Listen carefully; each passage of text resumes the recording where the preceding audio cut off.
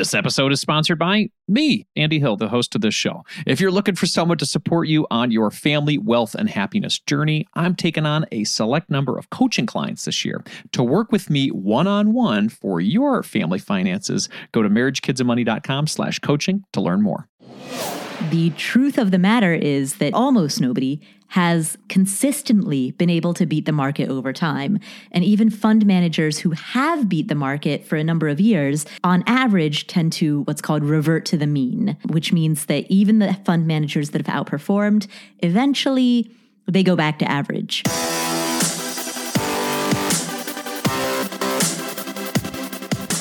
This show is dedicated to helping you strengthen your family tree and live financially free.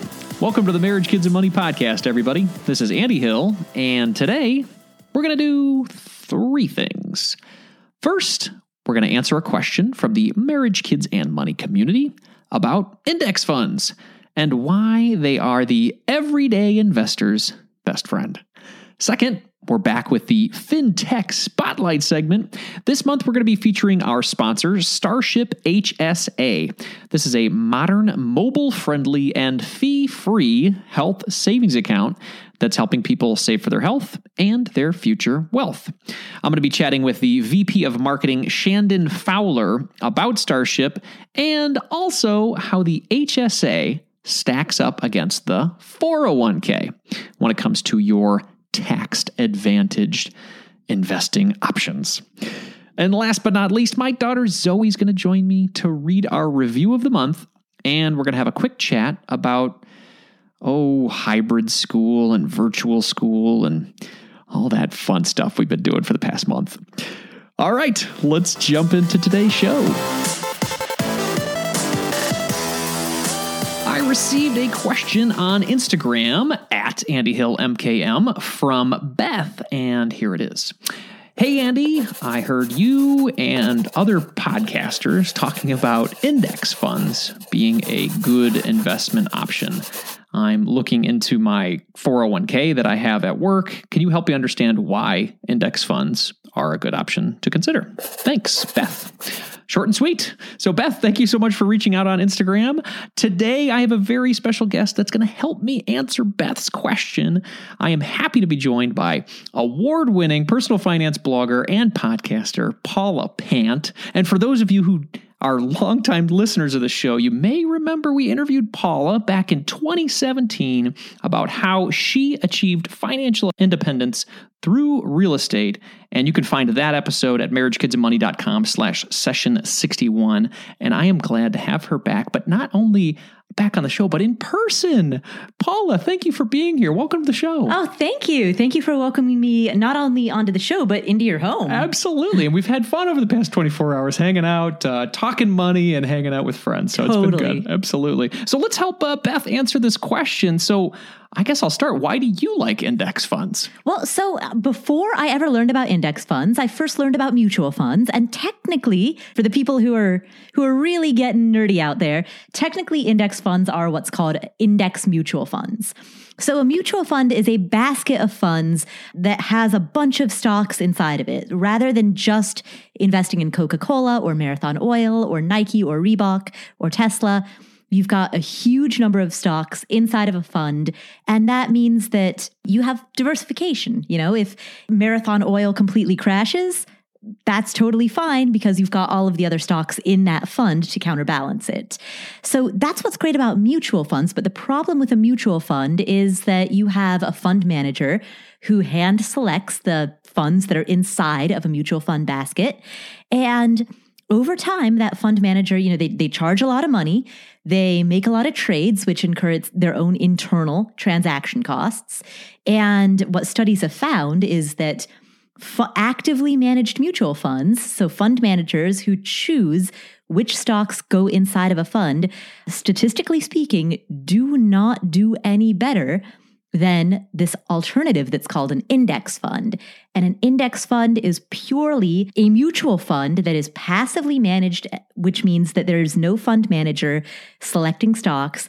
All it does is it follows a broad market index. So it might follow the S&P 500, it might follow the Russell, it follows some sort of broad market index. It might be a total stock market index, a total international, and it's going to do as well or as poorly as the index that it tracks. No better, no worse. Right. So if you talk about something like the S&P 500 over 100 years, 90 years, going up at a rate of like on an average 10%, right? Something like that. That's something that Beth might be able to trust or look at and say, hey, this is the potential, not necessarily what it's been in the past, but where it might go in the future too, as an index to consider. Exactly. We never know how any index is going to do in the future, but we do have historical data. And so you can look at large cap index, small cap index, emerging markets index. But the beauty of index funds is that you don't have all of the costs of having a fund manager or a team of fund managers. You don't have all of the churn costs and the transaction costs that come with buying and selling stocks inside of the fund. And like I said, historically speaking, index funds typically outperform actively managed funds, particularly once all of those fees are taken into account. Yeah, and there's been some public experiments of that in the past, too. I think I've read an article or a happening that happened with Warren Buffett where he made a bet with some hedge fund guys that said, hey, over the next 10 years, I believe that if I just bought a regular index fund versus your buying and selling action, our index funds are going to win out. And they made that bet. And I think it was $1 million bet. Did you hear about this? No, I didn't. Yeah. He made this $1 million bet, and lo and behold, over 10 years, he ended up winning the bet because there was so much action back and forth of the buying and selling that index funds won the day, which is crazy. That's awesome. That's awesome. I've also heard that Warren Buffett instructed his children, he's leaving them some money, not his entire fortune. He's giving away most of it, but he instructed his children to just stick to index fund investing. Yep. Yeah. Because it's simple. And one point that you made too is that there are not as many fees or costs associated with it. So if Beth were to look at her 401k, what are the fees that she should maybe be looking for when she's comparing mutual funds versus index mutual funds versus mutual funds, or I guess any other fund? So there's a fee that's referred to as the expense ratio. And if you look up any fund, you'll be able to see the little line item that says expense ratio. The expense ratio that you'll see on index funds as an aggregate is significantly cheaper than the expense ratios that you'll see on an actively managed mutual fund. So for example, and I'm just pulling some hypothetical numbers for illustrative purposes, you might look at a broad market index fund that has an expense ratio of 0.3% or 0.2%.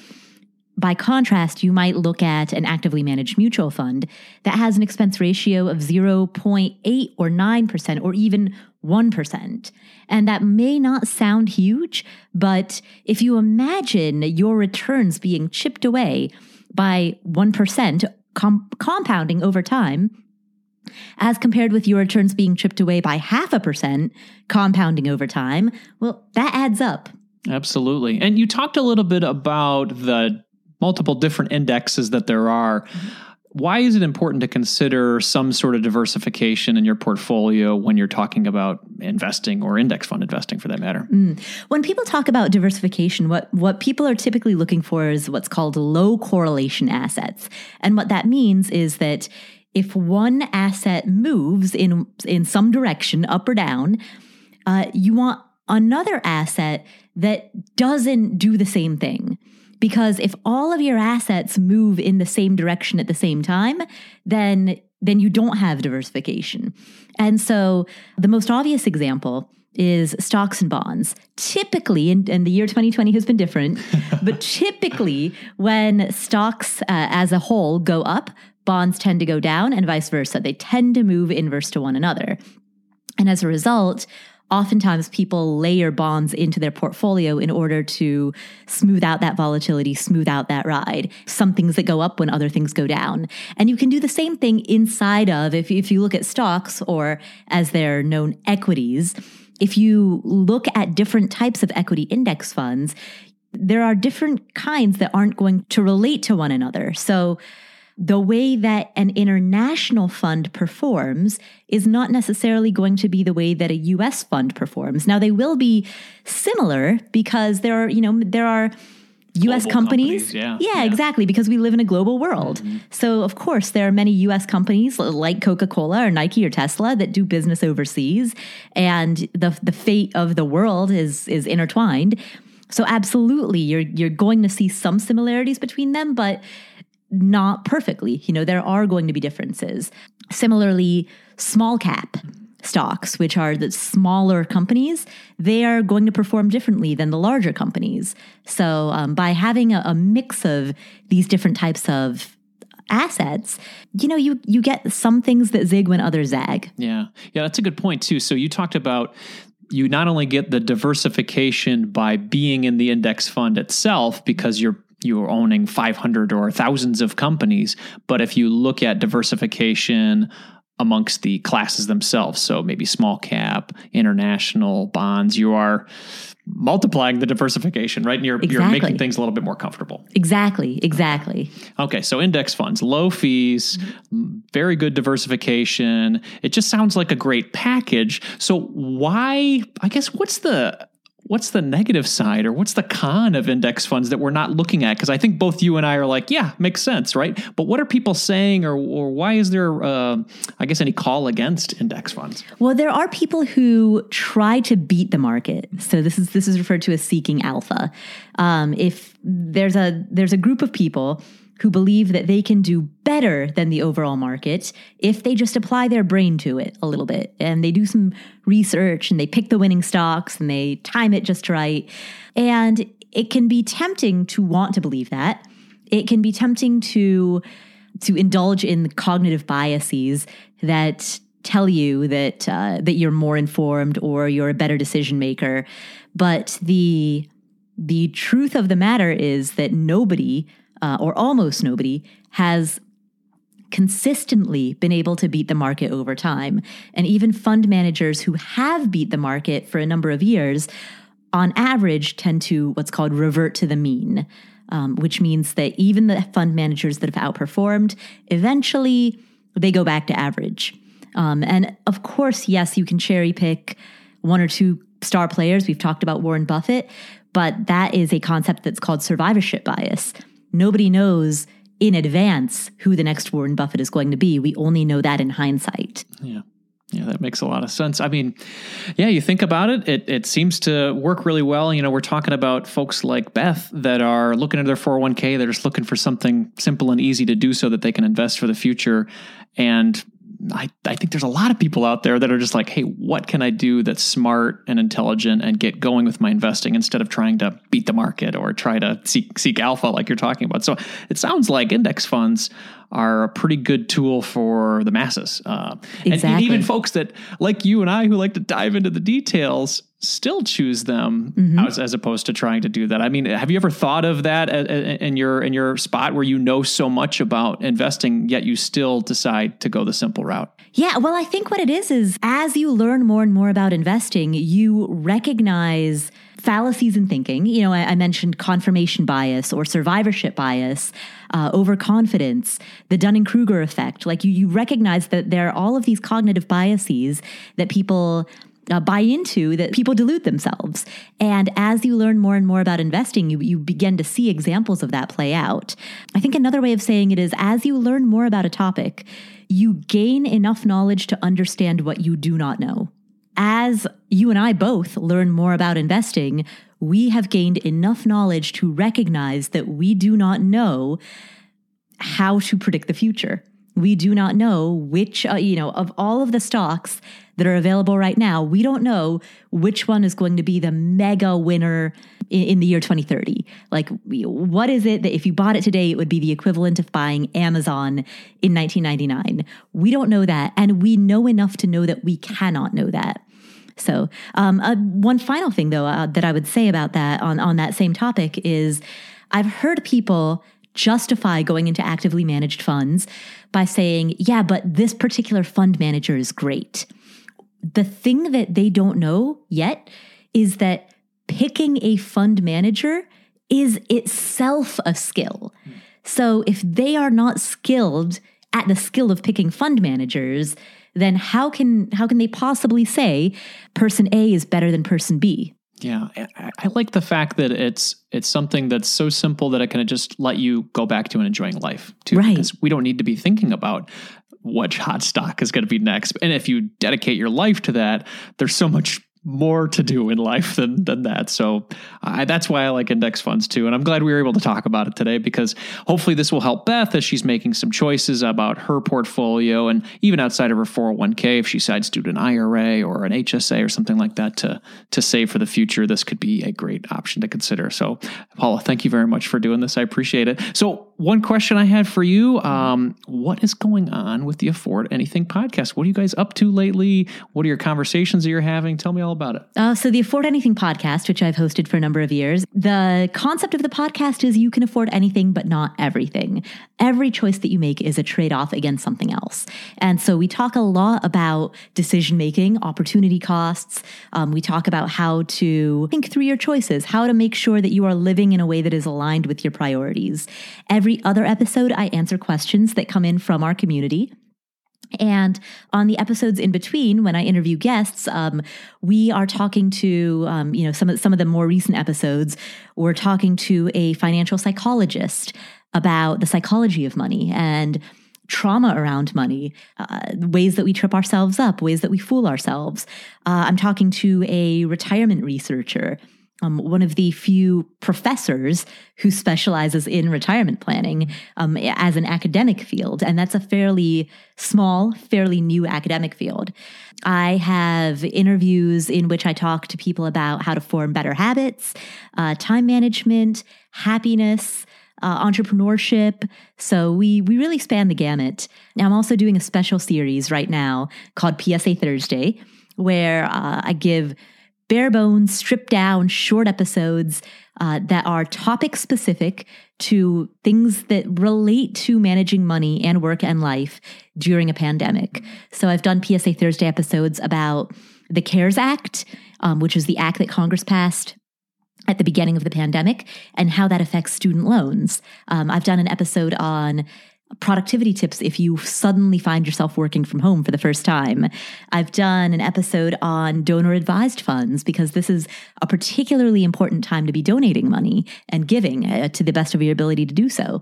So all of those topics and more are available at the Afford Anything podcast. Excellent. And you guys can go to affordanything.com or just type in Afford Anything in your favorite podcast player. You're listening to this podcast right now. Just type it in, Afford Anything. You guys will love the show. Paula, thank you so much for doing this. I really appreciate it. Oh, thank you. Thank you for inviting me on. We'll be back to the show after a word from our sponsor. Are you looking for someone to walk alongside you on your journey to family financial independence? Well, I would love to help you achieve your goals and help your family thrive.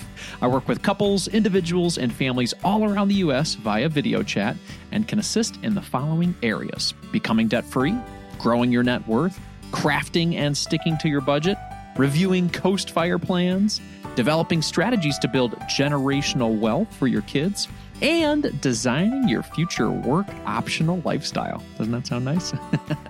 If you're interested in working with me one-on-one, you can book a time with me by visiting marriagekidsandmoney.com/coaching. I would love to help you strengthen your family tree and live financially free. Visit marriagekidsandmoney.com/coaching to learn more, or you can click the link in our show description.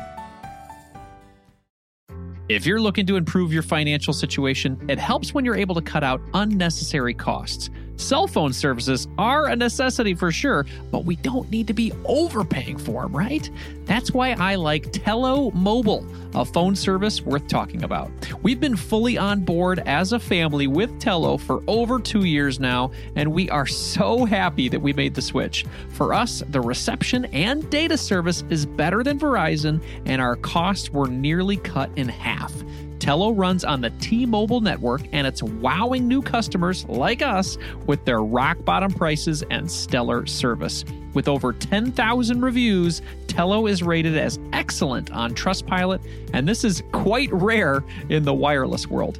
Nicole and I went for the unlimited data, minutes, and texting plan for only $25 per month each. Isn't that crazy? You heard that right. $25 is their most expensive plan, actually.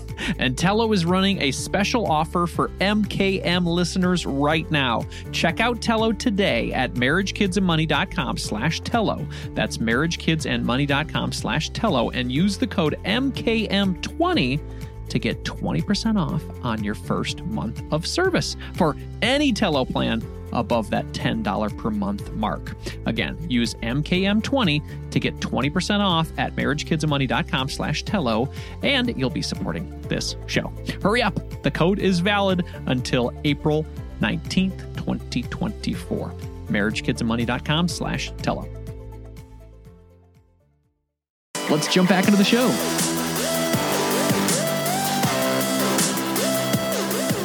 For our FinTech Spotlight segment this month, we are featuring our sponsor, Starship HSA, a company on a mission to help people take control of their financial wellness by redefining the health savings industry. I've invited Starship HSA's VP of Marketing, Shandon Fowler, to tell us more about this modern HSA solution and how it allows us to save and invest for our future healthcare costs. Before we get into the details about Starship HSA, we're first going to focus our discussion around how the HSA stacks up against the traditional 401k and maybe some other retirement programs as well. Welcome to the show, Shandon. Thanks for having me, Andy. It's great to be here. Yeah, absolutely. I'm all about helping people save money for the future. So let's talk about the HSA. Can you talk about these triple tax advantages of the HSA? Yeah, sure. So very simply put, a health savings account allows you to save money tax-free, invest money tax-free, and spend money tax-free on eligible healthcare expenses. There's really nothing like it that's been created by the IRS. You really can put money in directly from, a payroll deduction from your employer, and it will never hit taxes if you use it in the way that it's sort of prescribed by the HSA regulations. So it's a very, very strong tool for retirement savings and also for saving in the short run, which of course everybody currently is thinking about their healthcare expenses. So a really, really, the triple tax advantage, we kind of rolls off the tongue, but it's very, very, core to the value of the health savings account. Well, let's talk about what we can do with the money that's saved in the account. You mentioned healthcare expenses. What does that mean? Essentially, what the IRS refers to it as is eligible medical expenses. That can be anything from a doctor visit to, cost for surgery, all the way to things like over-the-counter drugs were actually remade an eligible expense by the CARES Act recently. So you can spend on allergy medicine or, over-the-counter pain relief. Female hygiene products were also recently made eligible, which is a really big deal for, those kinds of expenses. And everything in between. I mean, you can get, if you're prescribed by a doctor to get a massage or go to the chiropractor, that's all eligible. There are hundreds and hundreds of eligible expenses out there. Yeah, even contacts, right? Things like that too. Exactly. Yeah. Contacts. We actually have a partnership with Warby Parker, and you can buy your sunglasses or your prescription glasses through Warby Parker, and that's all HSA eligible. I love it. That's great. Well, these are great options for a lot of people. And sometimes when you think of the traditional retirement savings, you think about, okay, that's something for way in the future. These are ways to save today, and our government is wanting us to do that. So let's talk about the retirement savings piece too. You mentioned that maybe this could be used for retirement as well. Let's talk about that. How is that possible?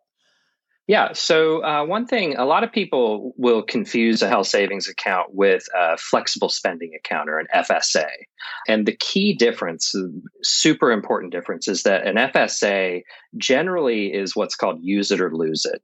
You sort of put your money in, and if you don't spend it by the end of the year or a certain period thereafter, you lose the money. It's no longer yours. With a health savings account, it rolls over from year to year.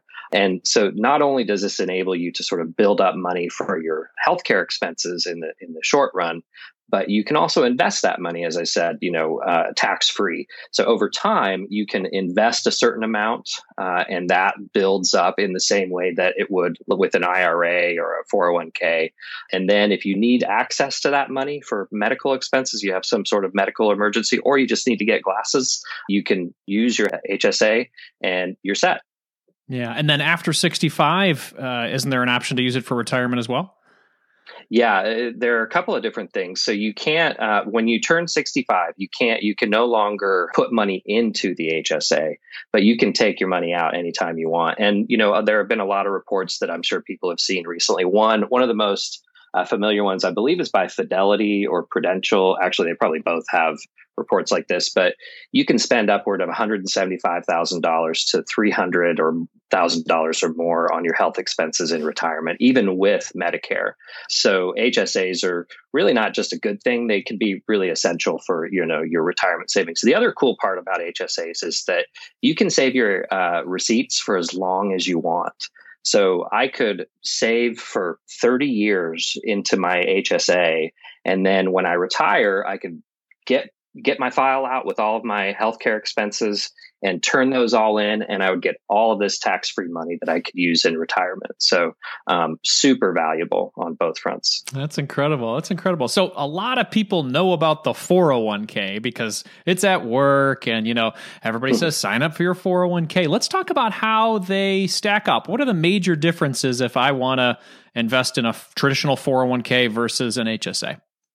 Yeah. Well, I think that the biggest difference is that, a 401k is probably there aren't any kind of prerequisites other than employment with a 401k. With a health savings account, you currently have to have what's called a consumer driven health plan, CDHP. More often you hear them referred to as high deductible health plans or HDHPs. So currently, and we've been working internally to sort of expand this, but you have to have a high deductible health plan. So if you have that, then you can put your money in tax-free. And it really works a lot like a 401k beyond that. In fact, or an IRA for that matter. In fact, a lot of the sort of regulations that govern the health savings account come directly from the same regulations that govern a sort of traditional IRA. Another big difference is that, with a 401k, you do have a larger threshold that you can save each year. I think it's, close to $19,500 for a 401k. And with an HSA, you have individual and family, and the individual is $3,550, I think, in 2021, and $7,100 for a family.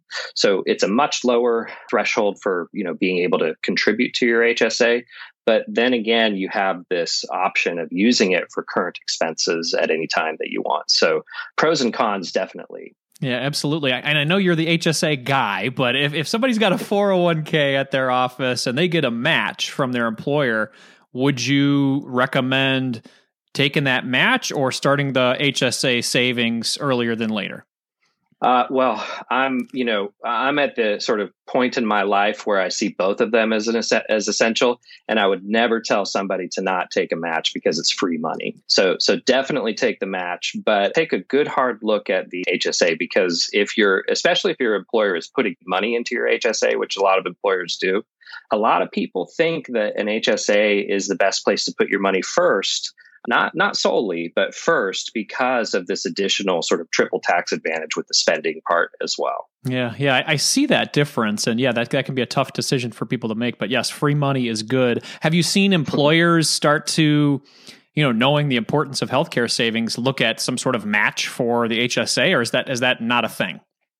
Oh, yeah, it's definitely a thing. In fact, I think it's something like 60 to 75% of funds that go into an HSA at the beginning of every year are employer funds, basically. So they're putting in a match. The company, Starship, we have a very sort of generous amount that they put into our HSAs. My former company, we also had a pretty generous match that we put into HSAs. And what you'll often hear it referred to as is first dollar expenses. So the trade-off with an HSA is that you get a high deductible health plan, and as the name implies, it has a high deductible. Sure. So you have to pay your own money for your medical expenses before you reach your deductible. And so knowing this, the strategy for basically the entire existence of HSAs has been to provide first dollar expense. Not all companies do, but if they do, they may give you $1,000 or $2,500 or something like that. So that if you have to go to the doctor, and especially, if you have a family, you're going to the doctor all the time, you can, you have some money up front that you can pay for it. So it kind of makes it better for you. And you're paying a lower premium usually than like a PPO or an HMO or something like that. Yeah, I saw that when I've done both. I had a PPO and then I switched over to the high deductible plan, and my company had great benefits and my premium ended up being nothing as opposed to what I was paying. So, but more of the onus is on me if, the name, high deductible. So we have to be prepared for that, maybe have an emergency savings or money set aside through an HSA to pay for some of those things. Now I know the 401k has been around for a while. It's got it's been around for a while, and HSA is kind of new. Have you seen a steady increase in HSA enrollees over the past years? Oh, yeah, definitely. I think that HSAs were created essentially in 2003. And so they've been around for 17 or so years. And of course, 401ks first started emerging in the 70s and, really took off in the 80s and 90s. So if you're looking at, like membership, it's a lot smaller. If you look at deposits, like investment deposits, 401ks are at like $6 trillion, or they're going to be, very soon. And HSAs are going to be around $100 billion at the end of 2021, I think is the estimate or the projection. So they're a lot smaller, but they're really growing a lot quicker. So the investments in particular are growing, by leaps and bounds. I think about in a 3-year period, they will have gone from about $50 billion to $100 billion. So there's absolute momentum there. And like I said, we're trying really hard, with the way that healthcare is currently and with everybody worrying about healthcare even more these days, we kind of feel like everybody deserves to have an HSA. So we're working through political channels and all the rest to kind of promote the idea that everybody deserves an HSA. Got it. Well, let's talk to the individual out there who says, you know what, I have a high deductible health plan, or I'm considering signing up for one, but my company doesn't have an HSA. Can I still sign up for an HSA? Oh, yeah, absolutely. So HSAs are individual accounts. They don't belong to your employer. They belong to you. So even after you leave an employer, even after your coverage is canceled or your COBRA runs out, that health savings account and the money in it belongs to you. So it's very good to shop around, and it's very good to have an HSA if you have a high deductible health plan. If you have the means to put money into it, then you absolutely should be. And of course, we think you should be getting Starship, for your HSA. Well, let's talk about that. So how does Starship differentiate themselves from the other HSA providers out there? There's a lot of them. How are you guys different? Our entire DNA has been to build an HSA for the individual. So our founder, one of our 3 co-founders, Sean Engelking, he's our CEO. He sort of calls himself a tax and investment hacker. And so when he had his first high deductible health plan, he saw the value of this thing, or the potential value of this thing, but he wasn't seeing it in the HSA that was provided to him through the company coverage that he had. So he got into that. He dug into it. He found that they all have, hidden fees and different structures, and they're really focused on getting employers to sign on so that they can get this fee structure going, this fee wheel, in the same way that some 401ks really live and die on the fees that they're able to charge. So, and then he had a personal event, a family event that was a medical emergency. So he got to see both sides of the value of it. And he said, there's got to be a better way. And so that's kind of how our company was founded. And we're always focused on the individuals. We have, major partnerships with companies like Uber and, Postmates, which was just bought by Uber, Winolo, which is another, sort of gig economy company. That's really where our DNA lays, is to help individuals and to have something that has no hidden fees, has high interest rates, all of the things that are going to help you make the most of your money. Well, that's great. Well, let's talk about the investing side of things, because we talked about how exciting that is to be able to invest your money. How does that work through Starship? It's super easy. So the ability to invest is built in right into our application. And you can set it up in a number of different ways. We have a robo advisor. So if you're used to things like, Betterment and, Robinhood and those kinds of things, it's the same basic idea. You go through, you ask a handful of questions, and you're provided with options based on sort of your profile and your risk tolerance and so on. And then in a few easy steps, you're set up and you're ready to invest. And you have the ability to make regular contributions into your investment account.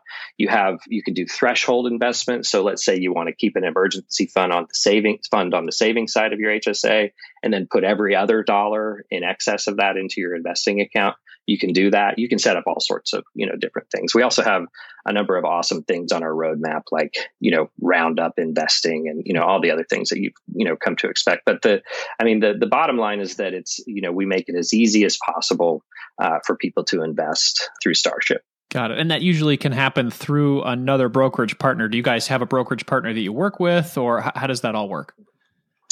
We actually are setting up some of our own funds. So we're working with, a technology provider. Mm-hmm. We are going to be linking to some of the major brokerages down the line as well. But right now, we're really about easing people into the process. And we see a lot of first-time investors, and we want to make it as turnkey and easy for them to understand as possible. Yeah, that makes a lot of sense. But we also have some people that have, thousands of dollars, that want to kind of get their money to go further as well. Sure. And then the debit card system, that's a really great advantage when you're, as you mentioned, out and about, mm-hmm. and you're buying the things that you need to buy. Talk to us about how that debit card system works. Yeah, it's a standard Visa debit card. The one difference with HSAs is that, you can't.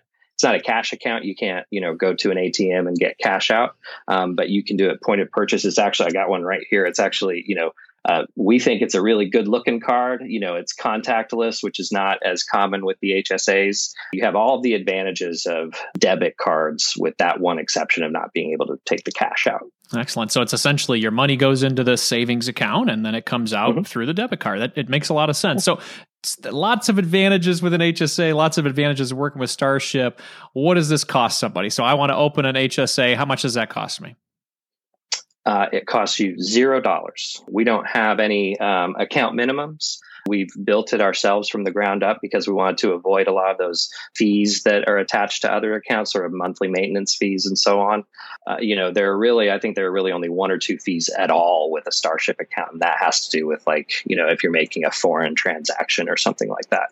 On the investment side, we do have a small sort of, fee structure set up, but, it ends up being pennies per month, pennies to dollars per month, depending on, how much you're investing. And then, of course, you do with any kind of investing, you do also want to look at the sort of, ETFs, the, exchange traded fund fees that might be there. But that's kind of standard for, all investments. And those are super low as well.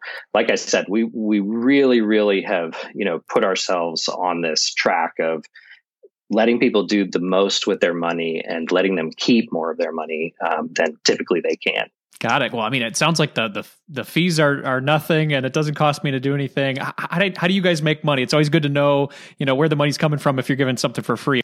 Yeah, they're sort of the standard things that we do, like something sort of a banking term, but interchange. So, there's money in the account and, we make some money off of that. And there is a small percentage that we get for whenever you use your debit card at a retailer or a provider of some kind.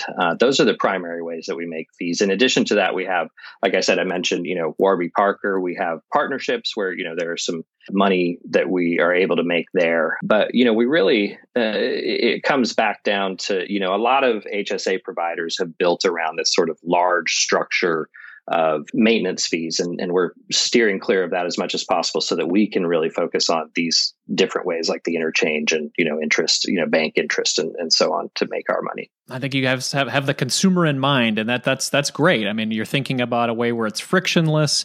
It gives mm-hmm. me lots of advantages, and I'm not paying anything, which is great for a consumer. One last question before we go. How did you guys get that awesome name, Starship?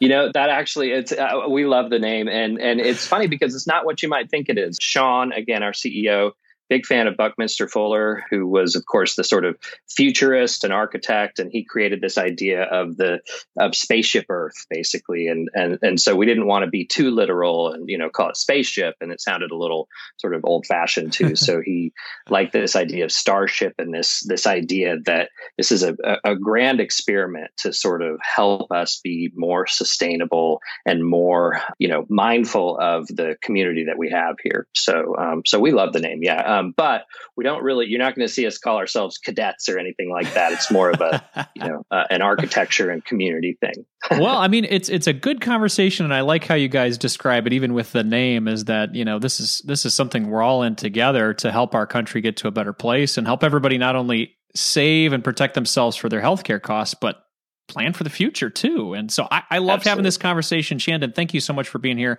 Where's the best place people can learn more about Starship and then consider signing up? Yep. You can go right to starshiphsa.com and you'll see all the information that you need. There's a sign up button. You can learn how it works, and you can even reach out, through chat with our awesome support team. Awesome. Shandon, thank you so much for your time today. Everybody, starshiphsa.com. Tell them Marriage, Kids, and Money sent you. Awesome. Thank you so much, Andy. It's been great talking to you.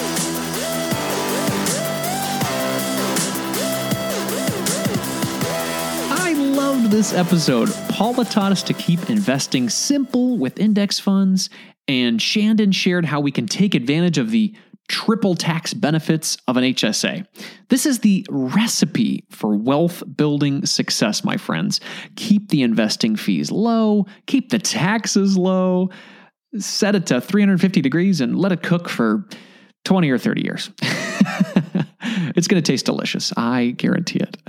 I think I might be hungry. All right. As a quick reminder, everybody, this show is for entertainment purposes only. Be sure to seek out a professional for your specific financial situation. Before we go for the day, I'd like to ask you to do one quick thing to support this show. Please leave me a review in Apple Podcasts or Stitcher. Those reviews help more people to find this show. To encourage you to leave a review for this family empowering podcast, each month we do a book giveaway. So we received 2 reviews since last month's book giveaway offer. And as a reminder, this quarter we are going to be giving away 3 different book options from past podcast guests. Those books are as follows: Judd Collins with Your Money Vehicle, Dylan Redling and Allison Tom with Start Your Fire, and then Carol Pittner and Doug Norman with Raising Your Money Savvy Family for the Next Generation of Financial Independence. And to help me pick the winner this week, I've got my assistant Zoe Hill here. How you doing, everybody? Now let's get to the review. You just want to go straight to the review this week? Can't we have a little chit chat? We might not have soccer because it's raining, and I want soccer, and I got a bloody nose. And when did you get a bloody nose? Before you came. Oh no! I was picking it. Oh, that'll happen. It's also probably a little dry in the house, huh? All right, we got to get the humidifier out. So Zoe, you've been back to school for 1 month. What do you think about it so far? Is your answer? Yep. What does that mean? It means I don't like to go. You don't like to go? No, because I don't like the math. You don't like the math? You're good at it. I just like the cursive. Cursive. Okay, so cursive's your favorite subject right now? Yeah, now let's get to the review. Well, a couple more questions. I wanted to ask you, so you're there and you have to wear a mask for like 3 hours straight. What is that? What is that like? Picture this. Sweat in your mouth, from your forehead, spit on your teeth, breathing in stinky, stinky farts. Where does the farts come from? Do people just fart in your class all the time? No. No? I put my mouth on it like... Oh, so just like nasty. And it's a habit. So then it gets all sticky, and then my mouth gets all watery, and then when I come home, I have to wash my mouth with soap. Yeah, gosh, that sounds pretty horrible. So you have, now with me, you've got this sort of virtual school in the morning and then in-person school in the afternoon. Which one do you like more? Virtual. You do? Yeah, Yeah, why? because I get to stay in Dada's shirt. You get to wear my shirt as a pajama? Yeah, I'm wearing it right now. It's a white one, and it's white. Yeah. And that's it. Okay. Well, I just like catching up with you every once in a while and seeing what's going on in your life. Thanks for doing that. You want to do the review now? Yeah, let's go straight to the review. Right now, Alexa, pick a number between 1 and 2. 1. Oh, Ooh. awesome. Yeah. 1. Well, the first I review. have no idea who that person is. Oh, well, I'll show it to you. The first review is from Sam in Chicago, and she calls it relevant and encouraging. Would you like to read this review for me, Zoski? Yes, now can you please turn around the computer for me? I will. Here we go. Andy always has relevant guests that have experienced interesting financial successes, failures, and endeavors. I have learned a lot of new concepts from listening to this show. Andy himself is very pleasant to listen to and sounds like the friendliest person ever. Oh, well, Sam, thank you very much for that kind review. And Zoe, nice job reading that, even with your special sticky stuff there. Yeah!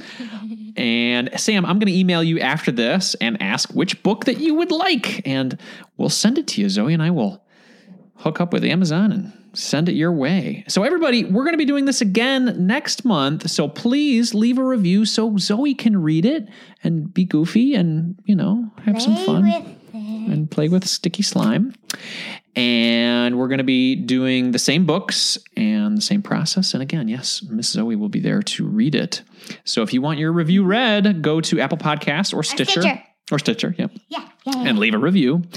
And if you're lucky enough, Alexa will pick it. Oh, whoops. Did I say it? Is she up? No? Alexa. No, don't talk to her. Fart.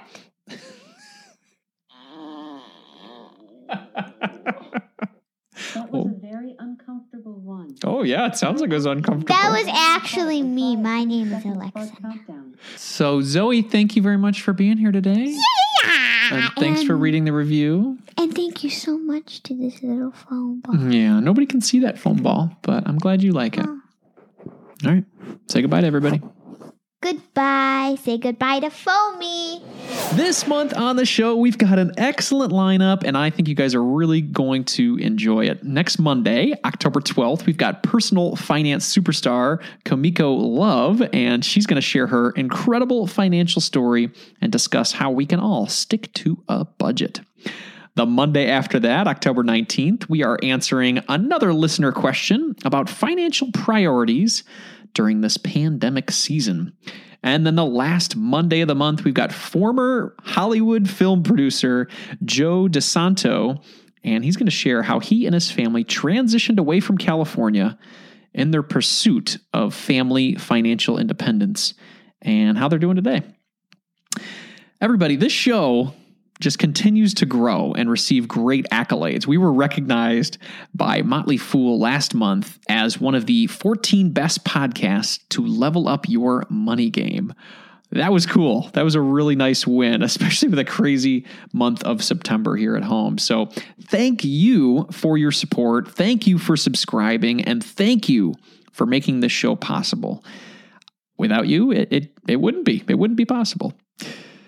In the spirit of growth and inspiration, I'm going to end the show with a quote today from J.L. Collins. Stop thinking about what your money can buy. Start thinking about what your money can earn.